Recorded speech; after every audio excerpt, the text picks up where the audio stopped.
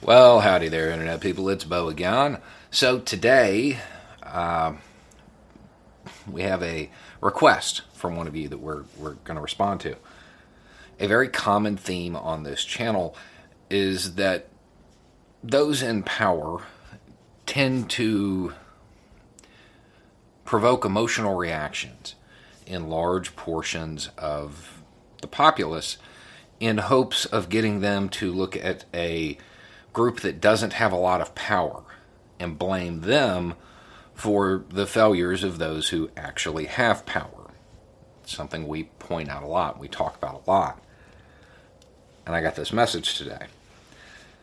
I have a challenge for your crystal ball. You often say the Republican Party doesn't have policy and instead relies on demonizing and kicking down at marginalized groups. When I point out examples, people say it's after the fact. Can you give us an example before it happens so we can point to it and say this is how they play ignorant, emotional people? And the thing is, when I first read that, I was like, man, that's going to be really hard. But then it turned out not to be, because Republican senators sent out a letter.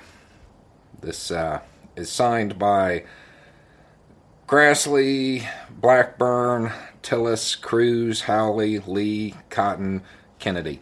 The usual suspects.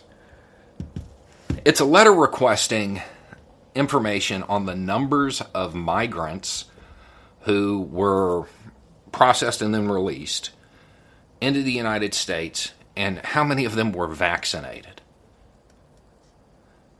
Okay, so how is this going to play out? They're going to get the numbers. If there was a large number that was vaccinated, you see, the Biden administration, they care more about those people than they do you. They're giving them your precious vaccine. However, if it turns out that not a lot of them were vaccinated, they will turn it into a, see, they're releasing those people, and you know they have disease, even though statistically they're doing better than the United States. They're releasing those people among you. That's how it's going to work. It doesn't matter what information comes out. The Republican Party is going to use one of those two talking points. It's even more entertaining when you realize that most of the people who signed on to this list, generally speaking, have been downplaying the whole public health issue to begin with. Open up, it'll all be all right, don't worry about it. But if it suits their needs and they can provoke outrage against a class of people that they have demonized, all of a sudden they're all about public health. Doing this allows them to shirk responsibility for their failure over the last year of actually mitigating this problem. They can blame it on somebody else.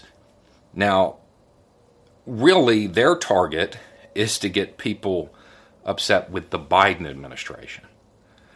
But it's hard to get people mad at Biden because he's boring.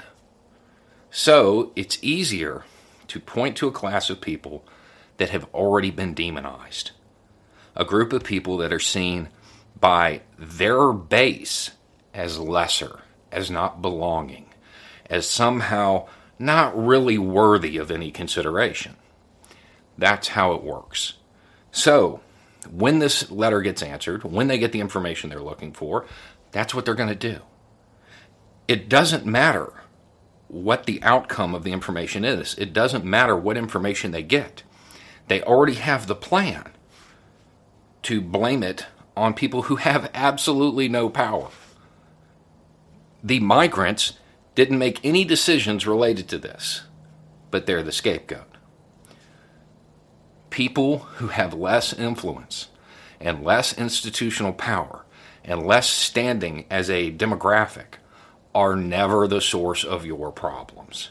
Ever. The source of your problems pretty much always comes from the people who have power. And they're the people who use emotional rhetoric, divisive rhetoric, to get you to blame it on somebody else.